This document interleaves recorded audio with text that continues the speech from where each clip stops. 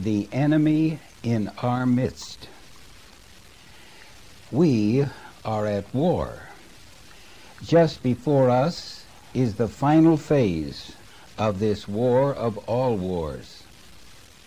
The remnant church is being invaded by a terrible power. It's my purpose to startle you, to awaken you in this presentation. But I dare not proceed without first seeking God's help. So let us pray. O God, as we unmask the enemy before us, we realize that the devil will endeavor to make this exceedingly difficult for both the speaker and those who listen.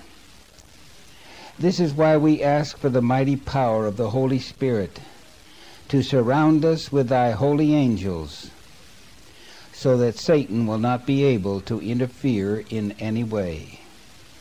Open our minds that we may comprehend the final moves of the enemy, that we may be able to be fully prepared in the coming crisis, and to experience total victory in thy name. Amen. Now, let us begin with these alarming words found in God's book of Revelation 12:17. And the dragon was wroth with the woman, and went to make war with the remnant of her seed, which keep the commandments of God, and have the testimony of Jesus Christ. Since we are the only church on earth that keeps the 10 Commandments and has the spirit of prophecy, this warning is for you and for me. It's really a wake-up call and is further emphasized by inspiration found in the Spirit of Prophecy, Volume 5, page 537. Quote, "The present activity of Satan." Did you notice that? The present activity of Satan in working upon hearts and upon churches and nations should startle every student of prophecy. Unquote. I like the way that Weymouth's translation of Ephesians 6:12 describes this war in unforgettable language. Ours is not a conflict with mere flesh and blood, but with despotisms, the empires, the forces that control and govern this dark world, with the spiritual hosts of evil arrayed against us in heavenly warfare.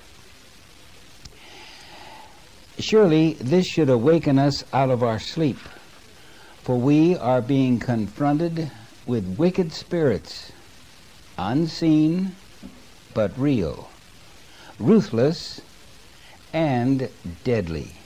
In order to stand successfully against such powers, we must know our heavenly resources beyond any doubt. But we must also know all about the enemy, his purposes, his methods, his plans, and especially the agencies he uses to attack us. But above all, never should we underestimate any of his satanic plans. First of all, we should be aware that our day is like the day when Christ was on earth, for he was continually in combat with the evil one, both within the church and outside of the church. Daily, Christ was surrounded by spies who were watching his every move to find something he said or did that might be used to destroy him. This reminds me of my experience some years ago when I was visiting one of our churches behind the Iron Curtain. I was there to encourage our youth to share their faith, representing the General Conference. One Sabbath, as I waited to speak during the preliminaries as the church service began, the elder pointed out 3 different spies whom he recognized that were in the audience that morning. He told me that they would go immediately to the government headquarters and report every word I spoke at the meeting. Then the elder went over a list of things that I must not mention, such as our church youth organization, or anything that might be misconstrued, such as the second coming of Christ, that might end the reign of the present political powers. He handed me a list of some 18 subjects that I should not mention, or I would be placed on a plane and deported out of the country before the next sunrise.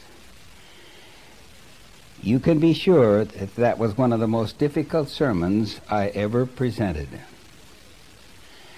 Today, I am again aware of a similar situation. I know that every audio tape and book that I prepare is finding its way to our church headquarters. But what is more alarming, they are being gathered by the agencies of Catholicism to use against me. Now, how do I know this to be a fact? In my days of active evangelism, I well remember speaking on the subject of the Beast of Revelation 13 to a packed hall in a Midwest town. At the conclusion, I was shaking hands with the people as they left, and I noticed one lady lingering that she might be the last in line. When she finally stepped up, she said she had been sent to talk to me by the Knights of Columbus. I shall never forget her words. "Aren't you afraid to speak as you do?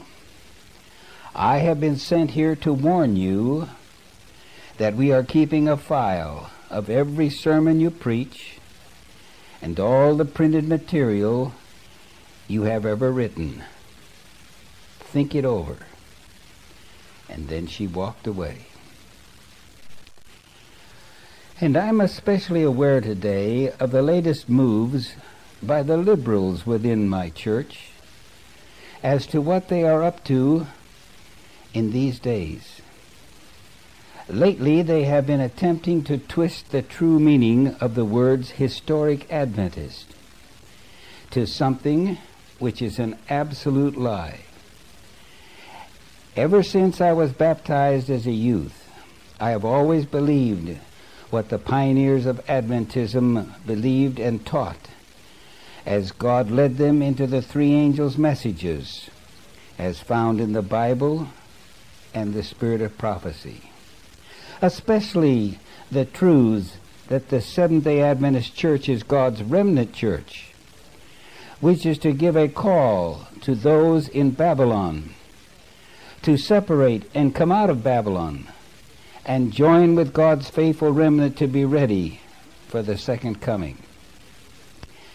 But now, these deluded liberals within my church are spreading the satanic lie that those who claim to be historic Adventists and who are claiming to hold to the pillars of our faith are the very ones who are teaching that the Seventh-day Adventist Church is Babylon. And that is exactly opposite from what the historic Adventists believe. The Bible and the Spirit of Prophecy clearly teach that our church is not Babylon. Even though we see apostasy creeping in, God will in time, by persecution, cause a mighty shaking that will separate the wheat from the tares. This is what God will use to produce a small remnant who will proclaim the historic teachings in the loud cry, warning the entire world, who will make their choice to serve God or continue in disobedience.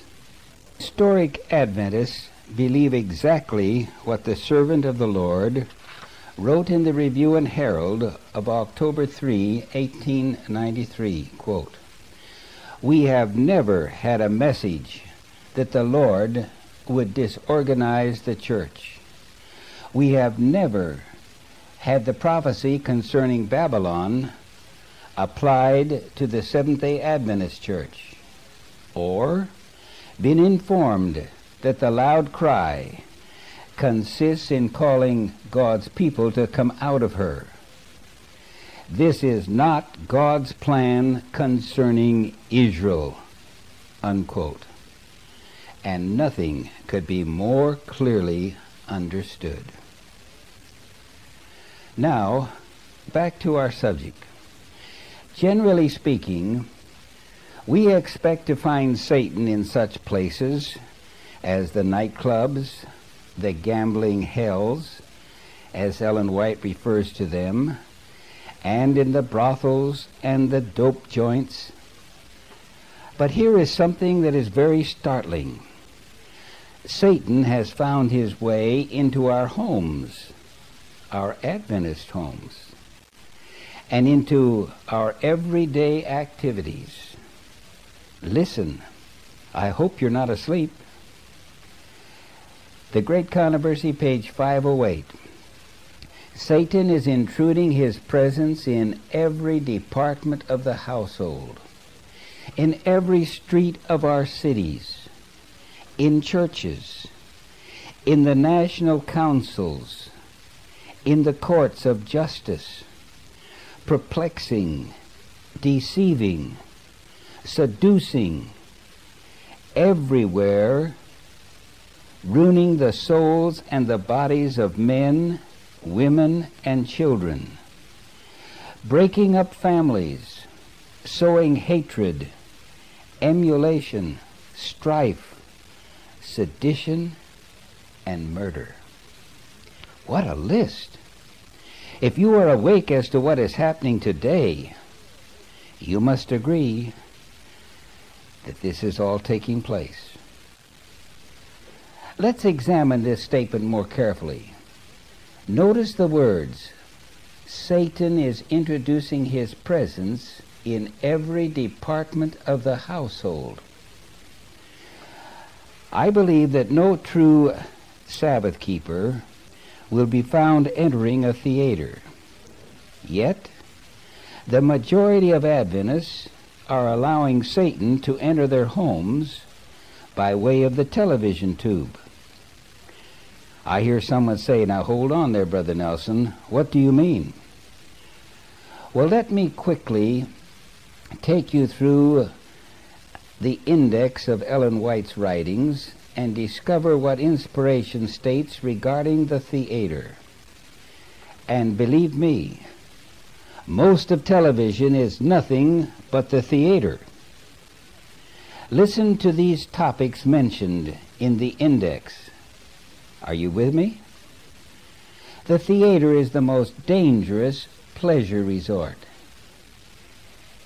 It is contrary to God's teaching. It tends to evil. It is a species of idolatry. The imagination is debased. The mind is educated by it. It brings a familiarity with sin. It benumbs the sensibilities. Vicious habits and sinful propensities are strengthened. It educates the youth in crime. Now, such are the warnings given to us by the servant of the Lord, found in page after page of the Spirit of Prophecy regarding the theater. But now let me read how this is all summed up in one paragraph found in Testimonies 4, page 652. Among the most dangerous resorts for pleasure is the theater. Instead of being a school of morality and virtue, as it is often claimed, it is the very hotbed of immorality. Vicious habits and sinful propensities are strengthened and confirmed by these entertainments. Low songs, lewd gestures, expressions and attitudes deprave the imagination and debase the morals. And listen to this: every youth who habitually attends such exhibitions will be corrupted in principle. There is no influence in our land more powerful to poison the imagination, to destroy religious impressions, to blunt the relish for the tranquil pleasures and sober realities of life than theatrical amusements. The love for these scenes increases with every indulgence, as the desire for intoxicating drink strengthens with its use. The only safe course is to shun the theater, the circus, and every other questionable place of amusement." Unquote. Now listen, my dear friends. Here is to be found the answer to why millions within the Adventist Church seem to have no desire to leave this world of sin for a better heavenly land. And this is the real reason why so many youth are leaving our church today. They have been educated in the television, theater, since they were in diapers. And to make matters worse, many of our churches are trying to stem the tide by using the same evils of the theater and bring it into the church by using drama and so-called Christian rock music, which is only accelerating the youth down the path to hell. Now, before you call me a fanatic, I must admit I have a television in my home. But I can say before my God, I never look at movies or anything pertaining to the theater. I use the TV for the news broadcast, and occasionally we do look at some wonderful nature programs which can be found on the television program. I hope that you too are able to control your TV. If not, get rid of it as soon as possible. And do not trust your children or your teenagers to make the right decision regarding the use of the television. The temptations are far too great. Let's look at the next statement of our quotation. Satan is introducing his presence in the streets of our cities. I need not tell you that the streets of our metropolitan cities are controlled by thousands of gangs who are engaged in open warfare over territories to control drug sales. I just received some very important news. There are 100,000 gang members in Los Angeles alone, and also in the city of New York there are 100,000 gang members. As a result, hundreds of innocent civilians, including children, have been murdered in their drive-by shootings. And now we come to a real eye-opener. Satan is introducing his presence in the church. I'm reading Christ Object Lessons, page 44. Satan and his angels are in the assemblies where the gospel is preached, while angels of heaven endeavor to impress hearts with the word of God.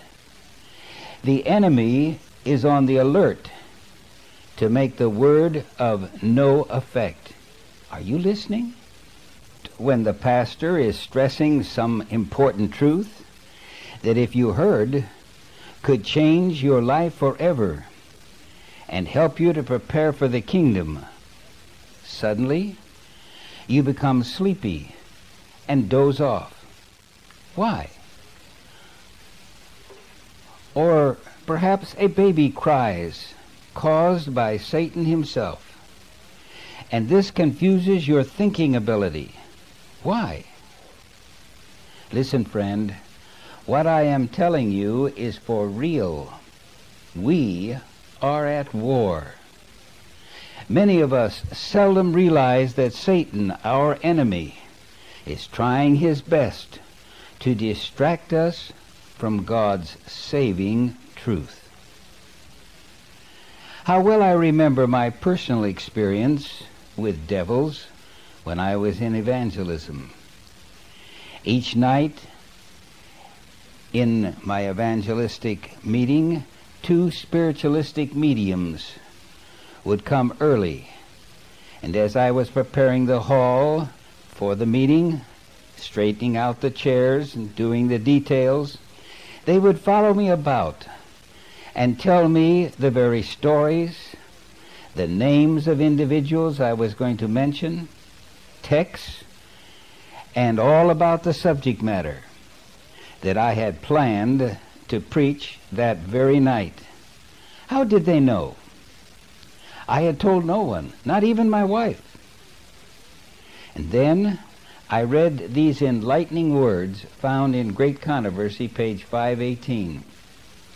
As Satan sees the messenger of God searching the Scriptures, he takes note of the subject to be presented to the people.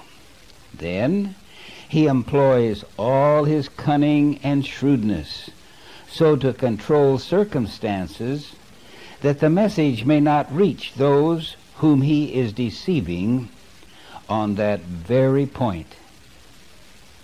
Why am I telling you all this? Because he is trying to deceive you right now while I am talking. Because I am trying to awaken you, to startle you, and to arouse you so that you will flee to God for help. Remember, in the Great Controversy, page 516, I read, "There is nothing that the great deceiver fears so much as that we shall become acquainted with his devices." This is why I must warn you of what is to come and even now is appearing. No longer can we believe every word printed in our presses. Not too long ago I sat in my pastor's study with my 6 church elders. The conference president had come to persuade me to preach differently because he did not like what I was telling the people. He stated clearly that he could find nothing wrong with my theology, but he felt I was divisive in my preaching because I was warning the flock of things which were taking place. I replied, "Tell me, how come the Pacific Press prints the Desire of Ages one day on its presses, and then on another day they will print a book that is contrary to what Ellen White wrote?" For example, I referred to that statement made by Ellen White, which you are well acquainted with, that sanctification is the work of a lifetime. But in the book, Beyond Belief, printed by the Pacific Press, is found this statement on page 104, following those very words, "Sanctification is the work of a lifetime," and then it states, "Satan is pleased to have us believe this error. Now, it is interesting to note that the president had brought with him the former president of the North Pacific Union Conference to put pressure on me. I shall never forget what this honest man said, and to this day I admire him for it. He spoke up and said, "Brother Nelson, I can answer that question. I am well acquainted with the policy of the Pacific Press, for I was the chairman of the board for many years.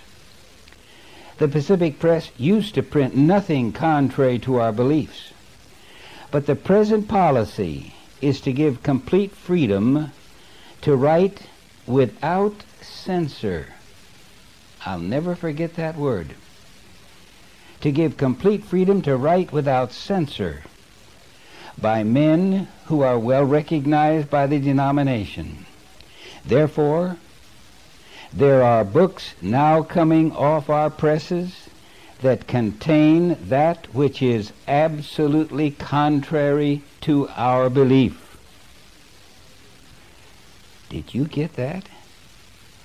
What an admission. And so it is. Inspiration had warned us, and I'm reading Selected Messages 1, page 204. The principles of truth that God in His wisdom had given to the remnant church would be discarded. Our religion would be changed. The fundamental principles that have sustained the work for the last 50 years would be accounted as error. A new organization would be established. Books of a new order would be written. A system of intellectual philosophy would be introduced. The founders of this system would go into the cities and do a wonderful work. The Sabbath, of course, would be lightly regarded, as also the God who created it would be allowed to stand in the way of the new movement. The leaders would teach that virtue is better than vice, but God being removed, they would place their dependence on human power, which, without God, is worthless. Their foundation would be built on the sand, and storm and tempest would sweep away the structure. So, as a result, we are hearing sermons by men of high rank within the church today who are teaching that there is no sanctuary in heaven with a holy and most holy place, and that all we need to do to be saved is to believe. Christ obeyed for us on the cross, and all have been saved by the cross. So, relax. Sit back and enjoy your church religion, for we are all saved by faith alone. But I keep hearing these words from God's book ringing in my ears loud and clear, that faith without works is dead. And you know as well as I do that a dead faith can save no one. So let us beware. Every kind of doctrine is blowing today. Satan's purpose is the same as it was in the day of Christ. Then he was determined to crush the life of God's dear Son. He has not changed. His aim is to crush the followers of Christ. This is why God admonishes us in 1 Peter 5:8. Be sober, be vigilant, because your adversary the devil, as a roaring lion, walketh about, seeking whom he may devour. And then, again, in Ephesians 6:4, put on the whole armor of God, that ye may be able to stand against the wiles of the devil. Oh, how we need the help of heavenly angels every moment of our lives. For we are to meet the commander of thousands of evil angels. If we could only realize the magnitude of what is to come, our family worship would take on a far different meaning. We have been told in the Great Controversy, page 589, Satan has control of all whom God does not especially guard. And in Testimonies 1, page 302, evil angels are upon our track every moment. Let me illustrate. I live in a small country community in Oregon of some 3,000 people. Recently, there were 6 break-ins by thieves within a couple of miles of where I live.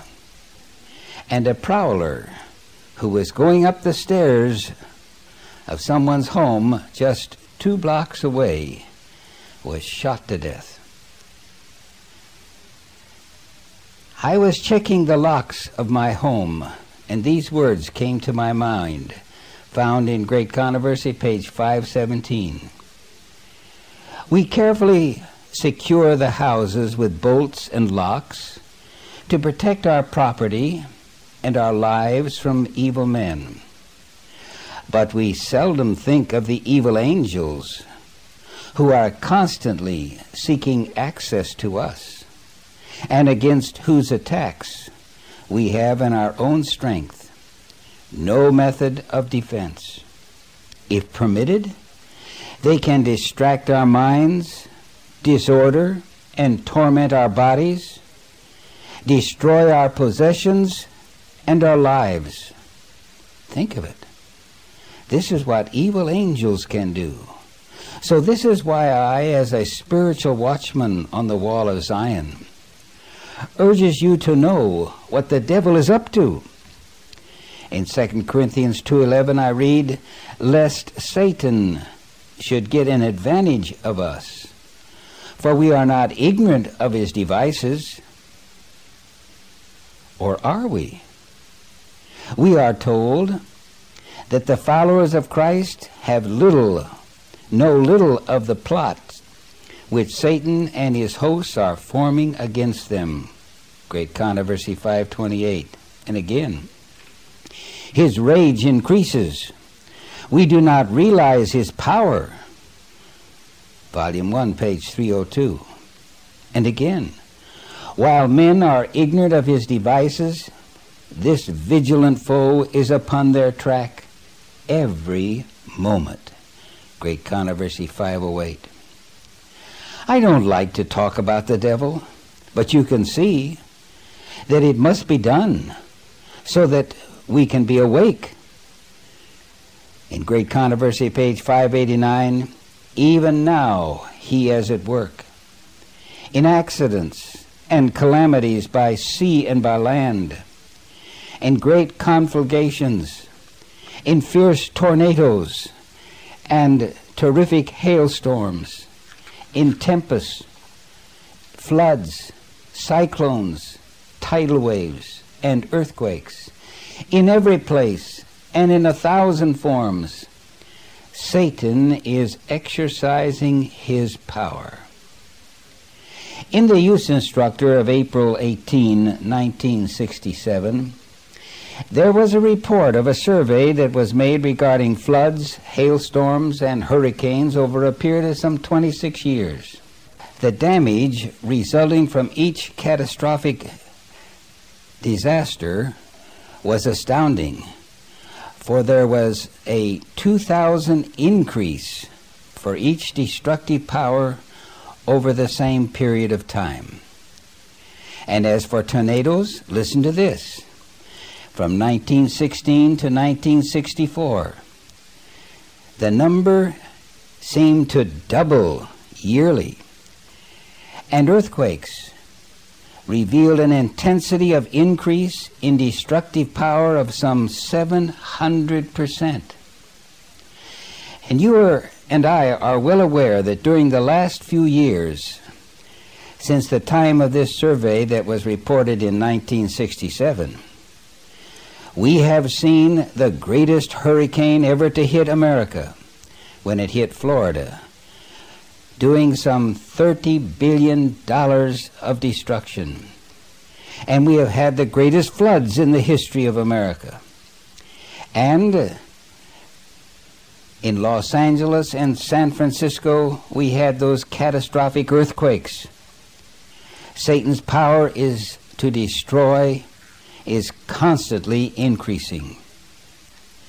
Now let me read something from the book Patriarchs and Prophets, page 277.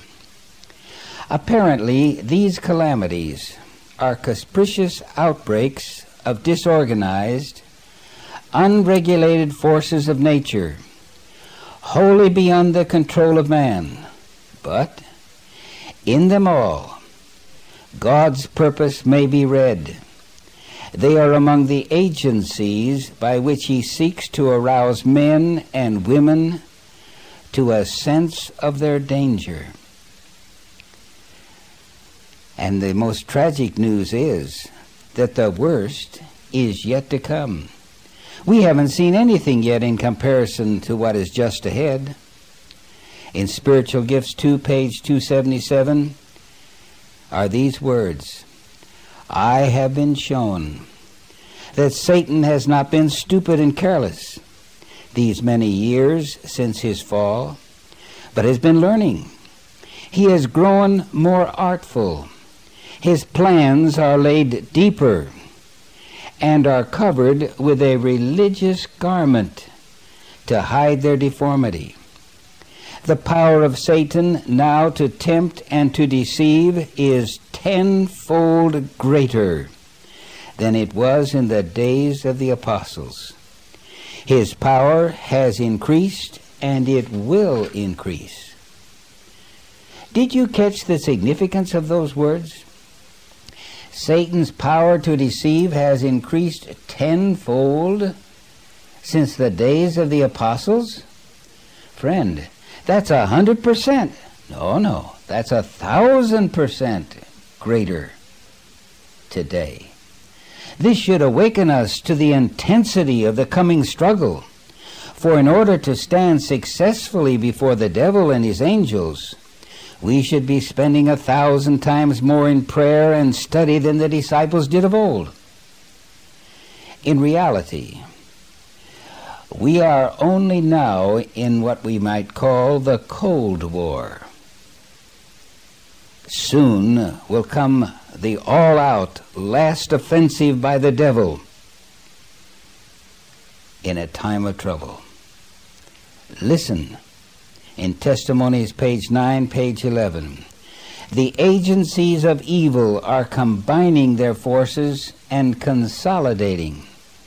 They are strengthening for the last great crisis. Great changes are soon to take place in our world, and the final movements will be rapid ones. Let's take a look at Testimonies 9, page 242. Satan is standing ready, burning with zeal to inspire the whole confederacy of satanic agencies and bring upon the believers of truth speedy and severe suffering. Isn't it amazing that the servant of God, our own prophet Ellen White, told us over 100 years ago what the world leaders are now telling us, that everything in this world is soon to change? Believe me, as I witness what is taking place today, I believe the serpent is coiling for the final strike against the followers of the Lamb. Now is the time to prepare our hearts by heeding the counsel of God. Let me read it. Ephesians 6, 13 to 18. Wherefore, take unto you the whole armor of God, that ye may be able to withstand in the evil day, and having done all, to stand. Stand therefore, having your loins girt about with truth, and having on the breastplate of righteousness, and your feet shod with the preparation of the gospel of peace. Above all, taking the shield of faith, wherewith ye shall be able to quench all the fiery darts of the wicked, and take the helmet of salvation, and the sword of the Spirit, which is the Word of God, praying always. And Ellen White verifies this need in these unforgettable words found in the Review and Herald of December 11, 1888. If God has ever spoken by me, the time will come when we shall be brought before councils, and every position of our truth we hold will be severely criticized, unquote. Over and over, again and again, she stresses the terrible ordeal that is just before us.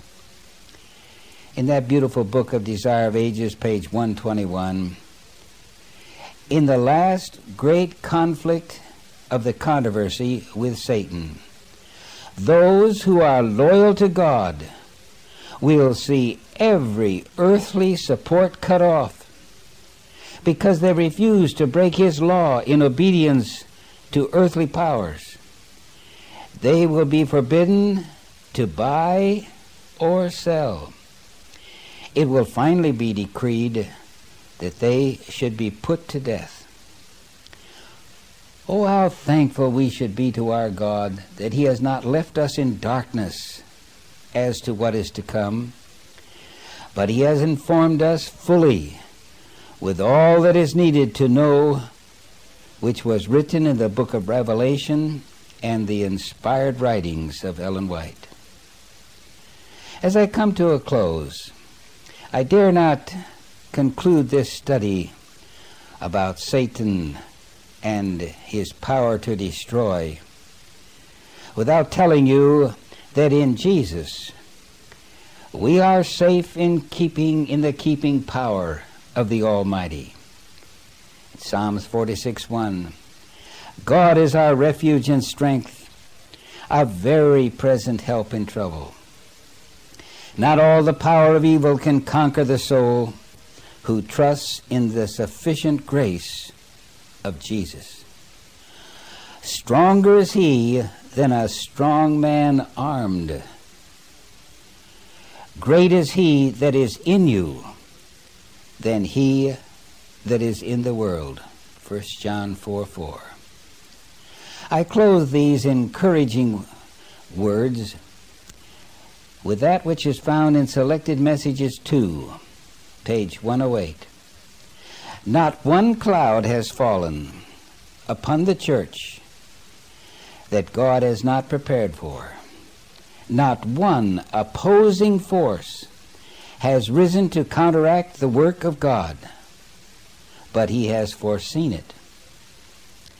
All has taken place as he predicted through his prophets.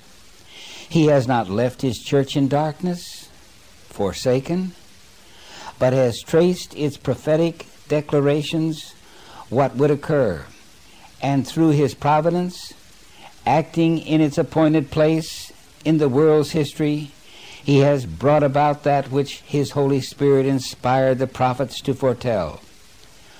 All his purposes will be fulfilled and established. His law is linked with his throne,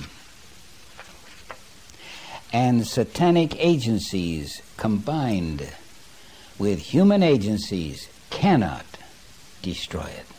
Oh, praise God. Truth is inspired and guarded by God, and it will live and will succeed. Although it may appear at times to be overshadowed, the gospel of Christ is the law exemplified in character. The deceptions practiced against it, every device for vindicating falsehood, every error forged by satanic agencies, will eventually be eternally broken, and the triumph of truth will be like the appearing of the sun at noonday. The Son of Righteousness will shine forth with healing in his wings, and the whole earth shall be filled with his glory." Unquote. Let us pray. O loving Father, we praise thy name for such assurance of final victory that was made possible by the sacrifice of thy dear Son. Because he lives, we too shall live, for he has told us that he has all power, and he has told us, "Lo, I am with you always, even unto the end of the world."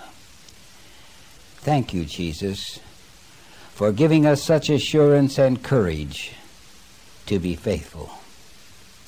Amen.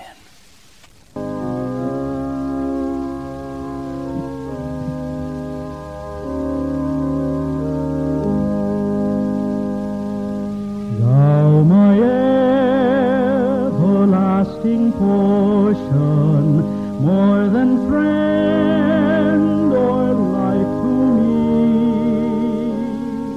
all along my pilgrim journey, Savior, let me walk with thee. Close to thee, close to thee, close to thee, close to thee. All along my pilgrim journey, Savior, let me walk with thee.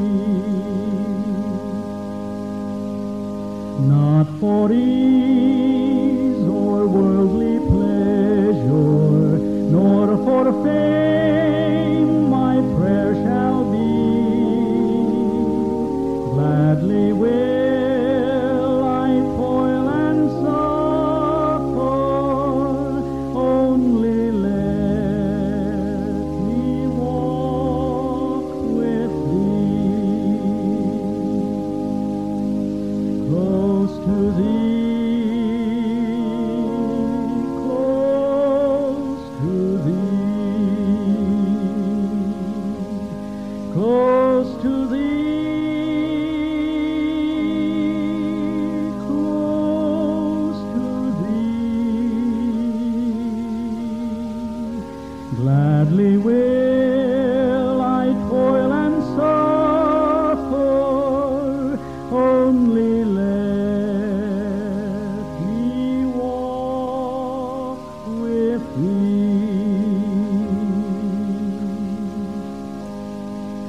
Lead me through the veil of shadows, bear me o'er life's fitful sea.